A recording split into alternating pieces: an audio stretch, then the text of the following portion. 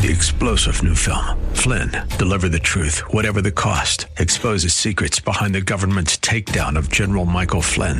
Flynn knew what the intel world had been up to. He ordered the first audit of the use of contractors. This set off alarm bells. He told the truth. He was the most dangerous person for Donald Trump to hire. They had to get rid of Flynn. Flynn, deliver the truth, whatever the cost. Available now. Watch it today. Go to salemnow.com. salemnow.com. You're listening to the Pastor Scott Show podcast. Have any questions or comments? Email Pastor Scott now at pastorscott@kkla.com or tune in live weekdays from 3 to 5 p.m. And now, here's Pastor Scott. Good afternoon, ladies and gentlemen. Welcome to Southern California Live. Pastor Scott Furrow with you today. It is Good Friday, and it is great to be with you, and it is a very good Friday. Really glad I can be with you each and every day from 3 to 5. By the way, big announcement later in the show, and I think you'll be excited about that, so stay tuned with us. It is Good Friday, and you know what? Part of this week, we have been doing the 6 steps to Easter, and in our program today is the 6th step, which I'm thankful I get to give you, so I encourage you to do that. If you've missed it, you can go to kkla.com and click on 6 steps to Easter, and you'll get each of the 6 steps. And I really encourage you to check that out. We'll talk more about that today on the program also, and maybe give you some of what the other pastors did. I was grateful that I was able to interview different pastors each day of the 6 steps, the first 5, and get their perspective on different things for us to do leading up to Easter, and I'm going to give you some things today for Good Friday. But I thought it was also a good idea to talk about Good Friday. And each day this week, I've also taken some time to tell you, you know, what happened on Monday, Tuesday, Wednesday, Thursday, and today is Friday. You know, some people like to call it God's Friday, but it's Good Friday. You know, what is Good Friday? You ever think about that? Why do we call it good? Where did that come from? You know, we have good days and we have bad days. You probably would agree in your life you have good days and bad days. You know, what makes a day good? Like when I come home, my kids will say, or my wife will say, you know, how was your day?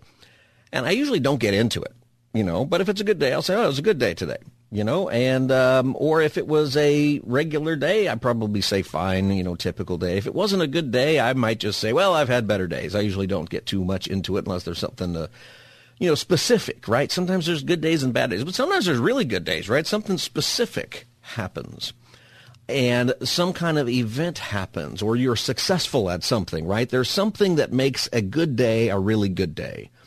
So when you think about Good Friday, I want you to think about this, maybe from the standpoint of Jesus. Was this a good day for Jesus?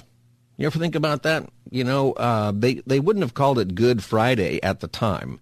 Now, Jesus might have very well called it Good Friday because he knew what that day was really about.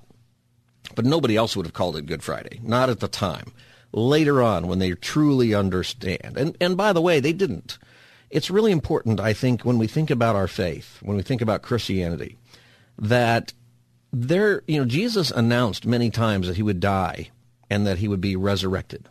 And he told the disciples in multiple ways this was going to happen.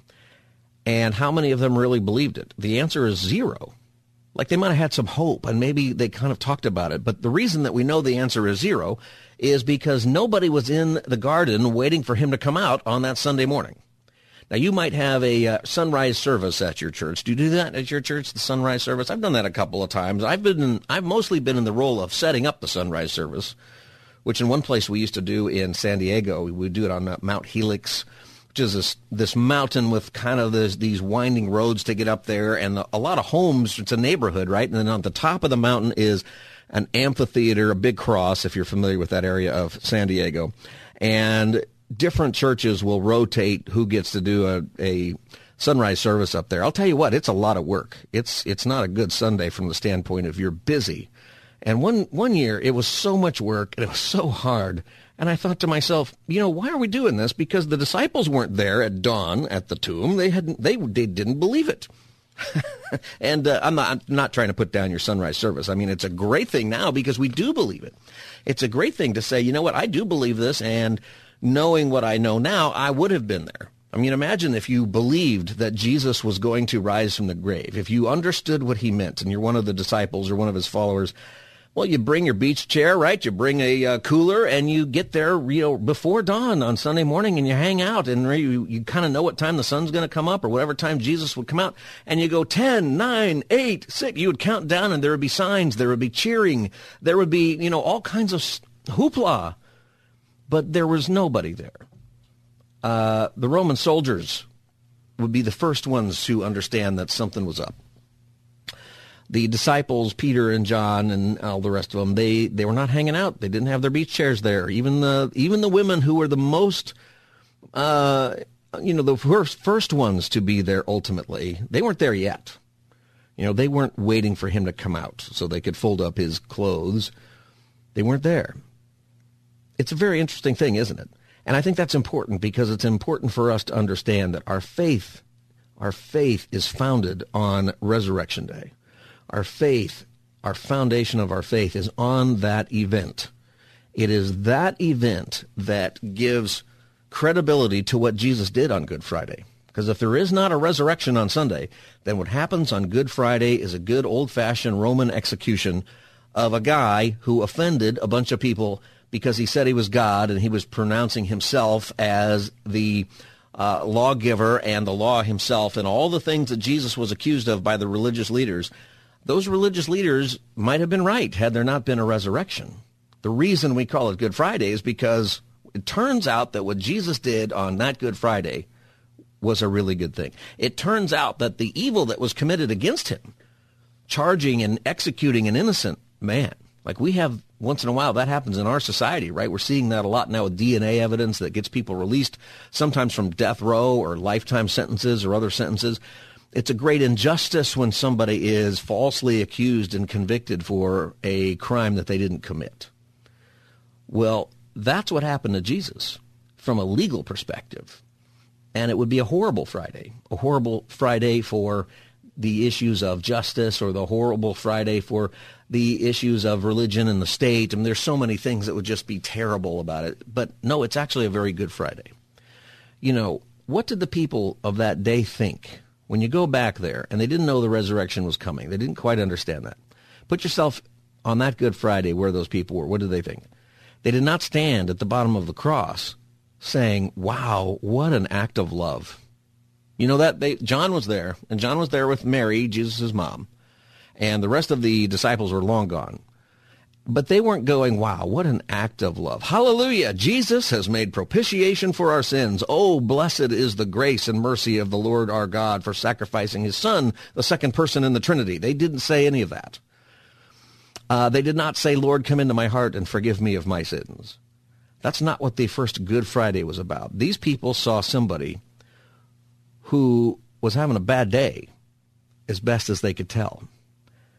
But he made a certain impression on them even that day. So I want to just take us back to that. You're listening to Southern California Live. Pastor Scott Furrow with you today. It's Good Friday and good to be with you today. So we're talking about Good Friday. So this week we've had the different days. You have Palm Sunday, and Jesus comes riding in, and then he cleans out the temple, and not what they expected. A lot of controversy follows with that. Immediately, some of the same people who wanted to champion him, who thought he might be the one to come in and be a great political messiah, they just wanted to kill him. It took one day for everybody's, politics to change on who they thought Jesus was. And the politically astute bystanders knew at that time that Jesus is going to get himself killed, and the politicians got to work and put that plot in motion. By Thursday, the plot is in motion, and the bad day begins. And there's a final dinner last night with his buddies, and he tells them what's up. He gets the ball rolling, right? John 13:27. As soon as Judas took the bread, Satan entered into him. So Jesus told him, what you are about to do, do quickly. But no one at the meal understood why Jesus said this to him. Do you think Jesus was talking to Satan or talking to Judas? Anyway, maybe it's both. Since Judas had the charge of the money, some thought Jesus was telling him to buy what was needed for the festival, like Jesus is telling him to go to Costco or something, or to give something to the poor, which probably Jesus did. I'll bet that every time they had some kind of surplus in the giving that was more than what they needed to get to the next town or feed people at the next sermon, I bet he did. He gave it away. As soon as Judas had taken the bread, he went out, and it was night. See, the disciples right now are kind of thinking, this Jesus guy, he's getting kind of crazy. He's a little bit of a loon, and they're getting worried, probably a little bit worried. They, by this time, know the tension is there in Jerusalem, and it's a mood of uncertainty and awkwardness. And Jesus knows that there's inner conflict going on with all of them. Eventually, they go to the garden, and at the garden, Jesus is praying. Jesus knows it's going to be a hard day. And his prayer was like drops of blood. And he asks his Father in heaven, can I be relieved of this burden? He knew it was going to be rough, and the answer was no. We're not going to remove this cup from you. What's interesting about the disciples is that they don't really pray for him. They go to sleep. Luke says that they were asleep because they were exhausted from sorrow. Have you ever been depressed, or have you ever suffered from depression? Just had a really rough time. You know what depressed people do is they sleep all the time, right? If you're dealing with depression, you're struggling to get up in the morning, and you go to bed early, and maybe you struggle to sleep at night, but you're just tired all the time. And Jesus was left alone. This is a rough time for him. And then it's Friday morning. Jesus is not going to sleep through the night. The soldiers come to arrest him, and he comes with people who, you remember, if you're Jesus, you're looking, and I'll bet that some of those people were in the parade, putting the palm branches down and singing Hosanna just a few days before. And then Judas, his accountant, kisses him hello, but he knows it's a betrayal. And then your buddy Peter cuts off the ear of the soldier, which is not how you wanted him to act. You heal the soldier. His name is Malchus. Scripture tells us his name. I think it's because we're going to meet that guy one day. That's what I think. And then you're Jesus, and you're taken away, and the beatings begin. This is not a good day for most people, right? And we call it Good Friday. Then there's the trials. There's Roman trials and Jewish religious trials, and there's more beatings in between. There's betrayal. He hears Peter deny him 3 times, and suddenly Jesus is uncool to his friends. These are people hanging around Jesus who, probably, certainly they felt a sense of greatness being with him. Are you ever with somebody and you feel like, I'm with these people and I'm important because I'm standing next to this person, or I'm on the stage with this person, or I have my picture taken with this person, right? And we put it on our Instagram and we go, look who I got to meet. And it doesn't really mean anything, but there's a feeling that people get. The disciples felt that, right? You've got a couple of them arguing about who's going to be greater in the kingdom of God, and their mom getting involved with all of that. And now those people are gone. Even Peter himself denies him. So the hurt is coming from all sides on Jesus. He's mocked by the soldiers. Luke 22:63, the men who were guarding Jesus began mocking and beating him. They blindfolded him and demanded, prophesy, who hit you? And they said many other insulting things to him. And then he has these trials, and it's a sham trial, and he knows it. And no one stands to defend you. Even the people like Pilate who know you're innocent don't. And then you choose not to defend yourself. Pilate finds him innocent, but he says, let's let the trial get out of hand. And 3 times he sends Jesus out, and he says, hey, this guy's innocent. What's your problem? And, Pilate is no Judge Judy, by the way. Judge Judy would have freed him right away, right? She would have had some sarcastic remark, and then we would have gone to commercial and next case. The priests come back and threaten Pilate. We'll make sure Caesar knows that you didn't execute a seditionist. And Pilate bows to that pressure. One last chance, he releases Barabbas. Think about it. If you're Jesus and you know what you're here to do, we should make no mistake that Jesus understood what all of this is about. That's why he didn't fight back, right? That's why he didn't defend himself. He knew what was coming. But it had to hurt. It had to hurt when the people, his people, say, give us Barabbas, a known criminal, in exchange for a guy who is innocent, who they know is innocent, but just wasn't going to do what they wanted him to do politically. Pilate makes a sign, I-N-R-I, it says on it, by the way. Jesus of Nazareth, King of the Jews, is what it said. In case you didn't know who he was, there it was. It was all spelled out for you, right there on the cross. That's what Jesus did. Or that's what Pilate did on Jesus' cross. It's an interesting thing, right? There is a clear understanding in that culture, in this story, that people knew what Jesus was claiming.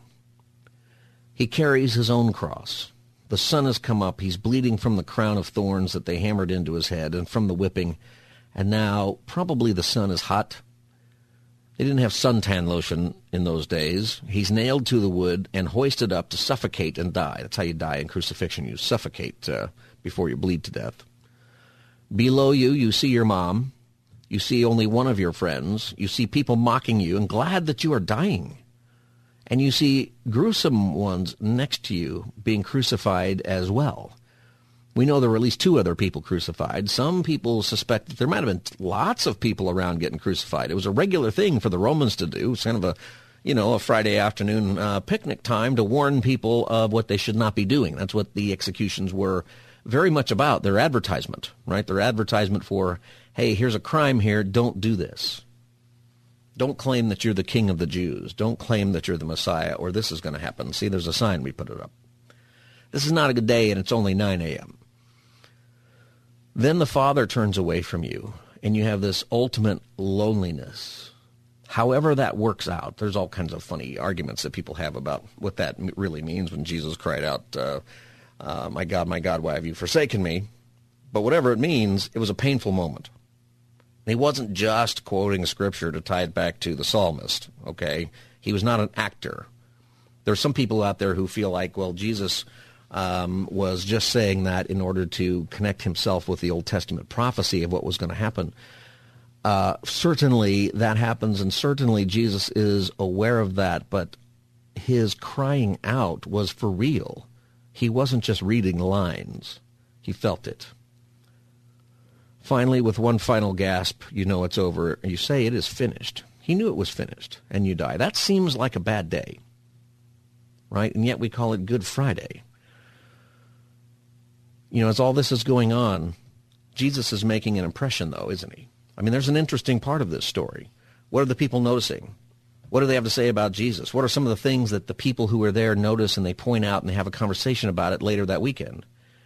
Some of them immediately begin to realize that they have done something awful. They executed an innocent man, Luke 23:44. It was now about the 6th hour, and darkness came over the whole land until the 9th hour, for the sun stopped shining, and the curtain of the temple was torn in two. Jesus called out with a loud voice, Father, into your hands I commit my spirit. And when he had said this, he breathed his last. The centurion, seeing what had happened, praised God and said, surely this was a righteous man. When all the people who had gathered to witness this sight saw what took place, they beat their breasts and went away. Immediately people started to reflect, and upon that reflection, Jesus was vindicated. Why did they think that? Partly by the signs from heaven that they saw. And they sat around and they wondered how they would react if they were in Jesus' shoes. And they said, well, I would have spat back at people. And Jesus didn't do that. What did he do? He went like a lamb to the slaughter. And they started to connect some dots a little bit. And Jesus didn't complain about his bad day. You ever have a bad day and you complain about it? I have before. And this is odd behavior for an innocent man, because usually a sign of an innocent person is you scream about your innocence the whole time. It demonstrated to people that Jesus was different. So who was this Jesus, and what did he do? In the past, God, Hebrews chapter 1, it says, in the past, God spoke to our ancestors through the prophets at many times and in various ways. But in these last days, he has spoken to us by his Son, whom he appointed heir of all things, and through whom also he made the universe. The Son is the radiance of God's glory and the exact representation of his being, sustaining all things by his powerful word. After he had provided purification for sins, he sat down at the right hand of the Majesty in heaven. He's sitting down. It was something clear that at the time the Hebrews writer would put this down, they understood that his work was finished, that he finished what God has promised his people. It's that promise that leads to salvation. The Old Testament saints, Abraham and Isaac and, Job and people like that, how did they get to heaven? How did it work for them? How did they get there? They had faith in God's promise of grace and mercy. They had faith. The Scriptures tell us that Abraham was saved by faith, that the Old Testament saints were not saved because they did good things or because they kept the law as best they could. They all failed at that ultimately. They were saved by their faith in God's promise of Messiah. For us it's the same. God hasn't changed in all these years. In order to have everlasting life, we must have faith in God's promise, which is Jesus, and that he will have mercy on us for believing in Christ. Those are the assumptions about Christ that lead to true faith. Believing in Christ means making a commitment to him. Faith results in behavioral change and attitudinal change. Our life gets changed. Whenever I lead someone to Christ, or I've had somebody who tell me they're a new believer, maybe we baptize them, you look for change in life. Sometimes it's quick, but sometimes it's slow, but you see it when somebody's saved. God says we must live up to his righteousness. We can't. But through Jesus living in us, we make an exchange. We give him our sin, and we get credit for his righteousness. And through our relationship with Christ, we're accepted by God and forgiven of our sins.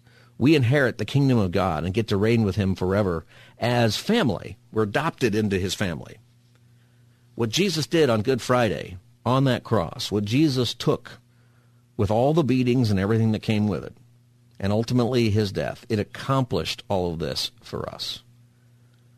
And once you realize this, you take the injustices that were put upon Jesus, the evil that was done, in what really in the history would be a horrific day, and you realize, actually, it's a great day. Actually, it is a wonderful, wonderful day. Good Friday. And over time, the church began to realize, this is Good Friday. This is a time where we can call it good. Do you think of today as good? That story is pretty dark. If your church is having a Good Friday service or something, you very well might be having, kind of a dark, somber service. That's very typical because that's what that day is about. And then you have the celebration on Sunday because you have the resurrection and the culmination of what Friday was actually about. You understand that the Friday wasn't as bad as you thought. It was really, really good.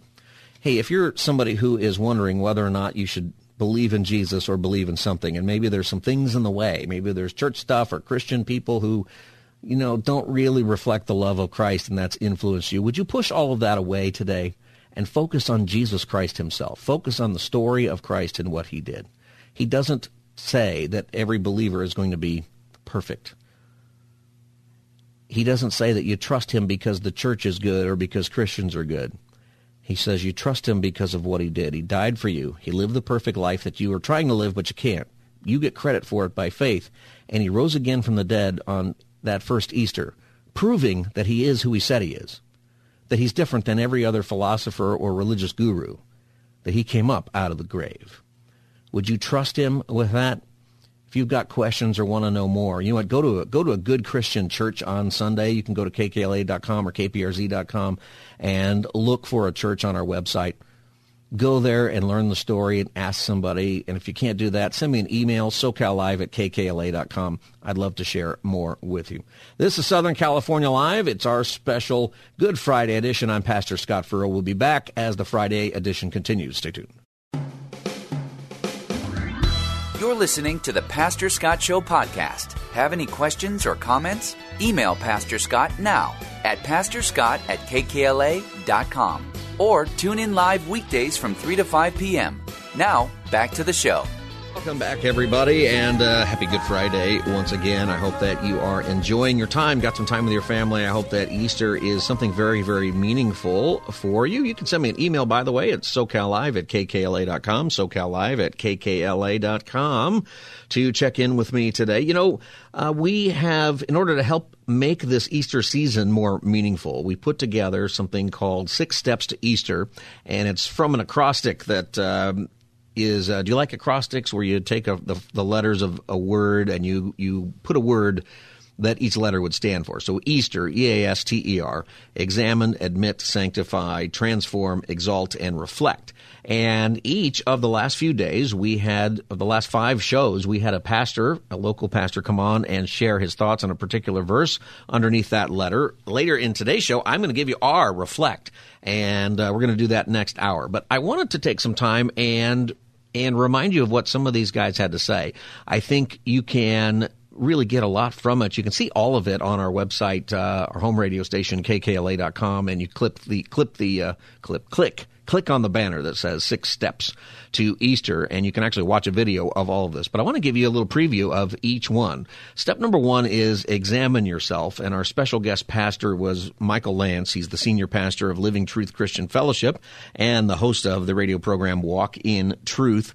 And, we asked him to talk about what really is a dangerous prayer. Psalm 139, verse 23. It says, "Search me, O God, and know my heart. Try me and know my thoughts, and see if there be any grievous way in me, and lead me in the way everlasting." Here's Pastor Michael Lance. The point is that sometimes we do feel that God wants us to do something or say something, and I appreciate that you did that. That's part of it. So how do we get used to that? How do we look at Easter coming up maybe and saying, God, I want to be able to be responsive to what you're calling me to do in my life, not just long term, but today, right at this minute? How do we start with that?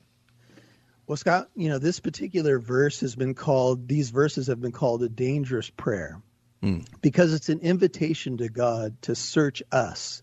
So we know, and I know you guys are going to be touching on examining ourselves, and I think there's both sides of the coin. But this is a prayer that David prays at the end of Psalm 139, and it has been called a dangerous prayer in this sense, that we are asking God to investigate us. The heart of the language here is almost a winnowing process, where it's a separation of the wheat from the chaff. So we are saying, Lord, let your searchlight come into my heart and investigate me. But I think as you look at the overall psalm, what you see is that David trusts the Lord. You know me. You have searched me. The psalm is kind of bookended. The opening verses have the same themes. You have searched me. You know me. If folks are looking at their Bibles, he talks about you scrutinize my path. When I rise up, when I sit down. There's so many beautiful intricacies about God's knowledge of us. So I think David's prayer at the end is a trusting prayer. Lord, since you know me already, I invite you to let your searchlight come into my life and see what needs to be done. So you had asked me the question, how can we be a little bit more sensitive to the Holy Spirit? I think that's what you were asking me. Sense his prompting. What should we do? When should we do it? I think when we invite the Lord in and we say, Lord, I trust you and I'm submitted to you and I surrender to you, we're going to have a little bit more sensitivity to what the Lord may want to do with our lives. I think that the word trust there is really key to this passage, isn't it? That you have to trust the Lord enough to know that he is going to answer that, right? That if you really ask him, God, search me and you know my heart, test me and my anxious thoughts, well, he's going to do that. Yes. And, this is when we have an intimate relationship with the Lord, when we know that he loves us, even though he knows a thought before we think it, a word before we speak it. I mean, that's amazing love. Yeah. Then I think we feel a little bit more confident to say, Lord, I'm going to open myself up to your investigation. You see everything anyway. You're omniscient. All of the some of the attributes, I should say, of God are here, like his omniscience and his omnipresence. So I think David is basically saying, you know my heart already, Lord, so I open myself up to you. That was Pastor Michael Lance, senior pastor of Living Truth Christian Fellowship, talking about step 1 of 6 steps to Easter. Examine yourself. That is a dangerous verse, isn't it? Because if you do that, God is going to bring some stuff up. And the next step, too, is admit your faults. It's Sean Thornton is our guest, senior pastor of Calvary Community Church in Westlake. And the verse is, if we confess our sins, he is faithful and just to forgive us our sins and to cleanse us from all unrighteousness. Sean's going to talk about agreeing with God. The thing is that God already knows what our faults are, so you don't have to hide them. We have to agree with them. And Pastor Sean is going to talk about that now. One thing about their relationship with God is he's already aware of our sins. Yeah. We're not alerting him, by the way, God, I did this earlier today. You might not have seen it. We're agreeing with him. Right. We're agreeing with him. Sean, it's not like we go to God in prayer to tell him our sins and that we're informing God of our sins, that he doesn't know. By the way, God, I did, this stuff today. You may not have seen it. Part of the relationship with God and part of the reason you go to God and ask him to examine you is because he already knows. And there's something comfortable about that. It's something that should be comforting to people that God still loves you and he already knows everything there is to know about you. So go ahead and tell him. Go ahead and talk about it. What would you say about that? I would say that even the verb in 1 John 1:9 says, the verb that's there in the original is the idea of agreeing with God. So it's when I look at my life and I say, okay, I wasn't honest in that situation. I was arrogant in that moment. I was struggling with lust in my heart. I'm agreeing with God that this indeed is not a part of his righteousness. This is not a part of his holiness. I have stepped into the dark. And that's right before 1 John 1:9. It's all about walking in the light, stepping in the dark. And he's saying, we agree. My foot has stepped into the darkness. I agree with you. That is not the light.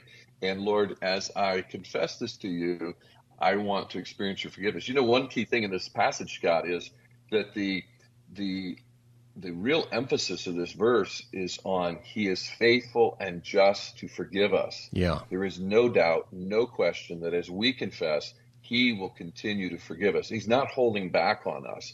He's not saying, you better get your exact confession right. You better have the spiritual words exactly right. I have people say to me, I said this to God. Was that the right thing to get his forgiveness? Yeah. It's mainly in your heart saying, Lord, I stepped in the darkness, and the forgiveness and cleansing of the faithful, righteous God comes back again, forgiving and cleansing that spot in the believer's life.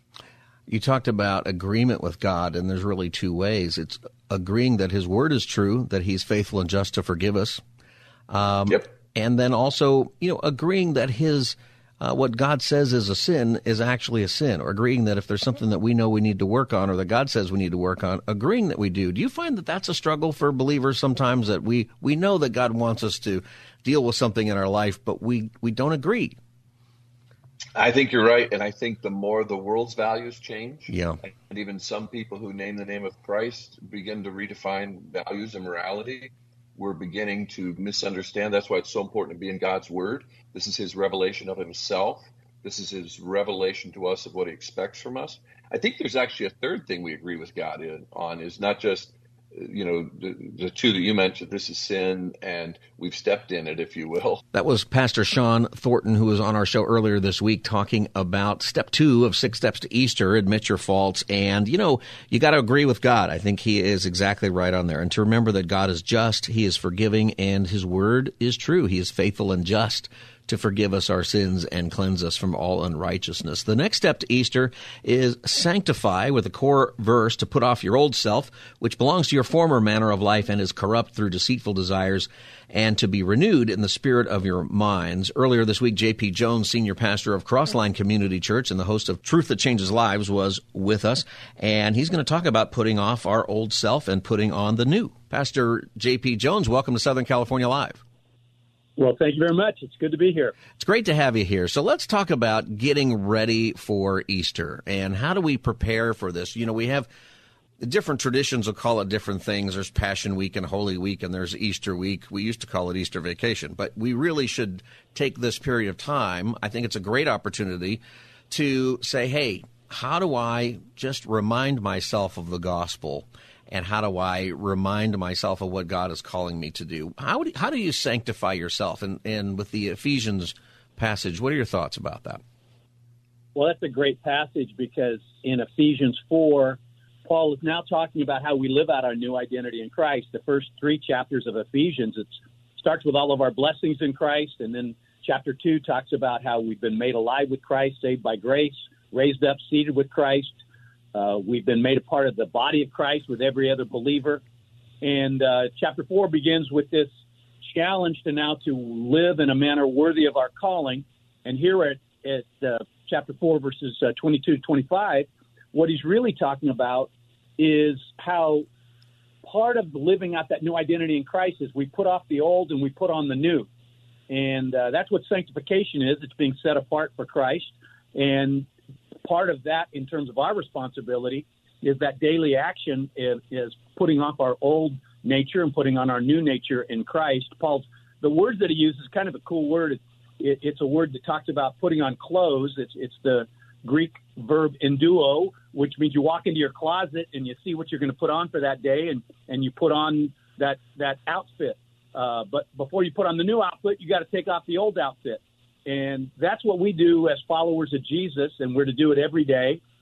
We put off the old stuff, the deeds of the flesh, the behaviors that were part of our old nature, and we put on the new stuff, all the virtues of Christ. And we have it. It's kind of a package deal. When you receive Jesus, you receive everything that comes with Jesus. Yet there's a daily responsibility for every believer to put that on. So I would say to people, just almost picture yourself walking into your closet, taking off your old clothes and putting on the new clothes. I'm going to put on love. I'm going to put on joy. I'm going to put on peace. I'm going to put on righteousness. I'm going to put on holiness. It's a mental, willful action to put on Christ. You know what I really like about that is that when we talk about sanctifying ourselves, it's not just about ourselves. When you're putting on clothes, you're getting ready to present yourself to other people. They're going to see you a certain way. Exactly.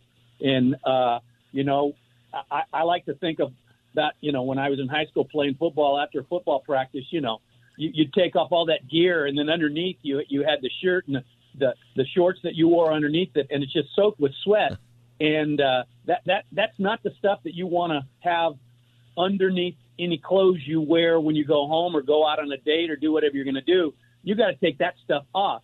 And the Bible's real clear that the stuff that is part of our fleshly nature it's distasteful. It's not pleasing to God. It doesn't help us become the people God wants us to be. So we got to take that stuff off. And that stuff stinks sometimes too, right? That we have in Christ.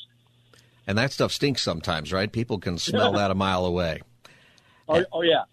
And that's I think a really important point with Sanctify Yourself is that we're doing it for the purpose of our ministry. That was Pastor J.P. Jones, the senior pastor of Crossline Community Church and host of Truth That Changes Lives, talking about sanctification as we're doing the 6 Steps of Easter Review. You can get all the videos of the complete interviews with all of these pastors at kkla.com and click the 6 Steps banner. When we come back, we're going to talk about the process of sanctification and transforming our thinking, and we're going to have special guest Steve Wilburn with us from Core Church Los Angeles. This is Southern California Live. Pastor Scott Furrow with you. We'll be back in just a moment. Stay tuned. You're listening to the Pastor Scott Show podcast. Have any questions or comments? Email Pastor Scott now at pastorscott@kkla.com or tune in live weekdays from 3 to 5 p.m. Now, back to the show. Welcome back, everybody. Southern California Live. Pastor Scott with you on this Good Friday. Great to be with you today. We're reviewing our 6 steps to Easter, and step number 6 will come up in our next segment at the top of the hour, and I look forward to giving you that step. But for the last 5 shows, going back to last Friday, we've had a step each and every day to help us get ready for Easter. And if you are listening, you are hearing from different pastors who have added to this conversation, and the step that we're on now is called Transform Your Thinking, and our special guest is Pastor Steve Wilburn. He is the head pastor of Core Church Los Angeles and the host of Core Truth Radio. And the verse is, do not be conformed to this world, but be transformed by the renewal of your mind, that by testing you may discern what is the will of God, what is the good and acceptable and perfect. And he's going to talk about, we were talking about a broken culture in the interview. You can see them all at kkla.com and click the 6 Steps banner. And he's going to talk about what it means to be transformed. This was Pastor Steve Wilburn on Southern California Live earlier this week. You know, we're being told to think differently than human beings have ever thought in a lot of areas, particularly gender and some other things. Yes. But this really isn't new. I think it's new, but it's not new. This has been the work of the devil since Adam and Eve in the garden and the serpent. Oh, absolutely. Right. Is it really that? Is it really that? How do we as believers step into this season and transform our minds and not conform to the pattern of this world, which is a different mindset? Well, let's go back to the verse that you quoted at the beginning of the top of the show here. The Apostle Paul said in Romans chapter 12, verse 2, he says, do not be conformed to this world, which is what the world is trying to get us to do, but be transformed. This word transformed is an interesting word. It comes from the Greek word metamorpho. It's where we get our English word metamorphosis. So God is saying, look, you were one thing before, but now that you've come to know me, you're born again, you're renewed in your spirit, you're born from above, born of God. I want to make you something completely different than what you could ever be.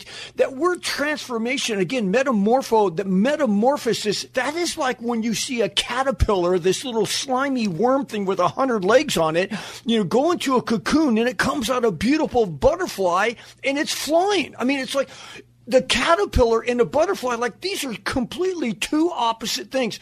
That's the word that God uses. He only uses that word 2 other times in the entire Bible. One is when Jesus was transformed on the Mount of Transfiguration, and he's shown as bright as light. And so, so it was that time only. And another time when he's talking about us wanting to be more like him. So think about, we are the only Bible that some people are ever going to read. That's right. So we need to have that transformed life. That's why he says, I want you to be a light that shines. And again, Scott, we're not shining our light like, oh, look at me, I'm a little light bulb. No, it's like Jesus said, I am the light of the world. All Jesus is asking is, since he lives inside us, remember what it says in 1 Corinthians, chapter 3, he says, do you not know that you are the temple of God and the Spirit of God dwells in you? So all Jesus is asking is, can you not cover me up? Right. Can you allow people to look into your eyes and no longer see you, but see me inside of you? See, that's the transformation. That's the different person. I tell people all the time at church, because as a pastor, people will come up to you and say, and you know this because you were a pastor, that message ministered to my heart. It was exactly what I needed to hear. And you're thinking, oh, okay. And people want to compliment you and things like that. And I tell people, I said, look, when you see something good in me, like if something in my life touches you and you are spiritually blessed, thank Jesus, because that's what Jesus did in me. Yeah. Now, on the other hand, if you see something stinky, a little, maybe not so patient, that's me. Like driving on the streets of L.A. That's not, that's me. I heard somebody say once that the last part of a Christian to be sanctified is his right foot. Exactly. Right? Yeah. Oh, absolutely. And that's me, especially when you get behind those people in L.A. because there's hardly no left-hand turn lanes and they stay behind the crosswalk when the light's green. No, move out to the center of the intersection so not only you, when the light turns yellow, can hang a left, but maybe 3 other people behind you. Anyway, but that's a whole nother subject. Right. Let's think happy thoughts right now. Let's do that. You're talking about people seeing the light in us, and something that I think people may not realize, but most people become Christians not simply because they showed up to church on Easter one Sunday. Almost everybody for 2,000 years who has became a Christian because somebody shared the gospel with them, usually not a pastor. It's their mom or their dad, brother or sister, a friend, a coworker, or in your case, somebody that you were sitting next to shared the gospel. And I think that we need to trust God for that. Absolutely. We need to trust. That's part of transforming our mind, right? That's right. In our minds, we need to trust that God has put people in my life on purpose. That's right. For me to share the gospel to, that God has already ordained that to happen. Yeah, and the people that do give their life to Christ at church, because we do altar calls every week. We see anywhere from 10 to 20 people a week give their life to Christ at Core Church. How did they get there? That's right. Somebody invested in there because someone, they invested, they planted a seed. They've been watering the seed. All I'm doing is just taking in the harvest. Someone else did all the hard work. They did the plowing, they did the planting, they did the watering. And I think we forget that. And it's like, how could we hold this message back? I think we're all we should all have a life verse. I'm sure you have a couple life verses. I have a few life verses, but one of the life verses for me is found in the Old Testament, book of Malachi, chapter 2, verse 6. And he's talking about who he desires us to be. And this is what it says. He says, true instruction was in their mouth, and unrighteousness was not found on their lips. They walked with me in peace and uprightness. So this is who we should be as men and women of God, okay? But he goes on to say, and the fruit of their life was, and they turned many back from iniquity. That's right. Wow, what a great verse that is. Yeah. And another life verse for me is Ezekiel 2:7, and it says, but you, and who's the you there? It's the believer. It's the one who's asked Christ in their heart. It's the one that's been transformed. The metamorphosis has happened in their life. And that was Pastor Steve Wilburn as part of our 6 Steps to Easter, talking about being transformed. He's so right. And the thing is that we can be used by God when we're transformed by him. And if you go through all these steps, and if you're just joining us, we are reviewing the 6 steps to Easter on our Good Friday show today. And we've gone from examine ourselves and admitting our faults, sanctifying ourselves, transforming your thinking. And now we're going to go on in the next hour to actually step 6, and I'm going to give you that one, and then we'll come back to step 5. Step 6 is reflect his light. And the idea here is that when we examine ourselves and then we do what the Lord is calling us to do, he's going to transform us, and then he's going to use us. See, you can be used by God. You can, wherever you're at, even if you're a brand new believer, even if just today you gave your life to Jesus Christ, God is ready to use you. Jesus is got something for you to do. And really, it's just in the scriptures, when somebody turns to Jesus, the simple thing that they're called to do is to let people know what Jesus has done in your life, which really for all of us is what we're called to do. Let people know what Jesus has done for us. And for some people, it was, well, I was blind and now I see, right? And for some of us, we've got more of a story to tell. But whatever it is, we are saved by Jesus Christ. And because of his death and resurrection, and that's what this weekend is about. That's what we've been talking about. This is what we need to focus on as believers in our life and being transformed by him. You can get all of the 6 steps to Easter and watch the complete interviews with each one of these pastors by going to kkla.com right now and clicking on the 6 steps banner. And also, if you want to send somebody a Bible for free, there's a link right there at kkla.com for a New Believer's Bible. Click on that and we'll send anybody that you think needs a Bible, we'll send them a New Believer's Bible courtesy of Harvest Ministries.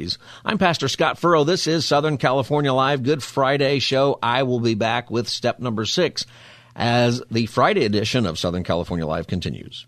3-star General Michael J. Flynn, head of the Pentagon Intelligence Agency, knew all the government's dirty secrets. He was one of the most respected generals in the military. Flynn knew what the intel world had been up to. He understood its funding. He ordered the first audit of the use of contractors. This set off alarm bells. The explosive new documentary, Flynn, Deliver the Truth, Whatever the Cost, uncovers the facts behind this scandal. Flynn told the truth. He was the most dangerous person for Donald Trump to hire. I find out the worst enemy that I'm going to face in my life is right here in America. They took my assessment and they wanted me to change it. And I was like, I'm not changing it. They had to get rid of Flynn. With in-depth interviews, archival footage, and never-before-seen personal records of the man behind the headlines. I just felt like I was drowning. Flynn, Deliver the Truth, Whatever the Cost. Available now. Watch it today. Go to salemnow.com. salemnow.com.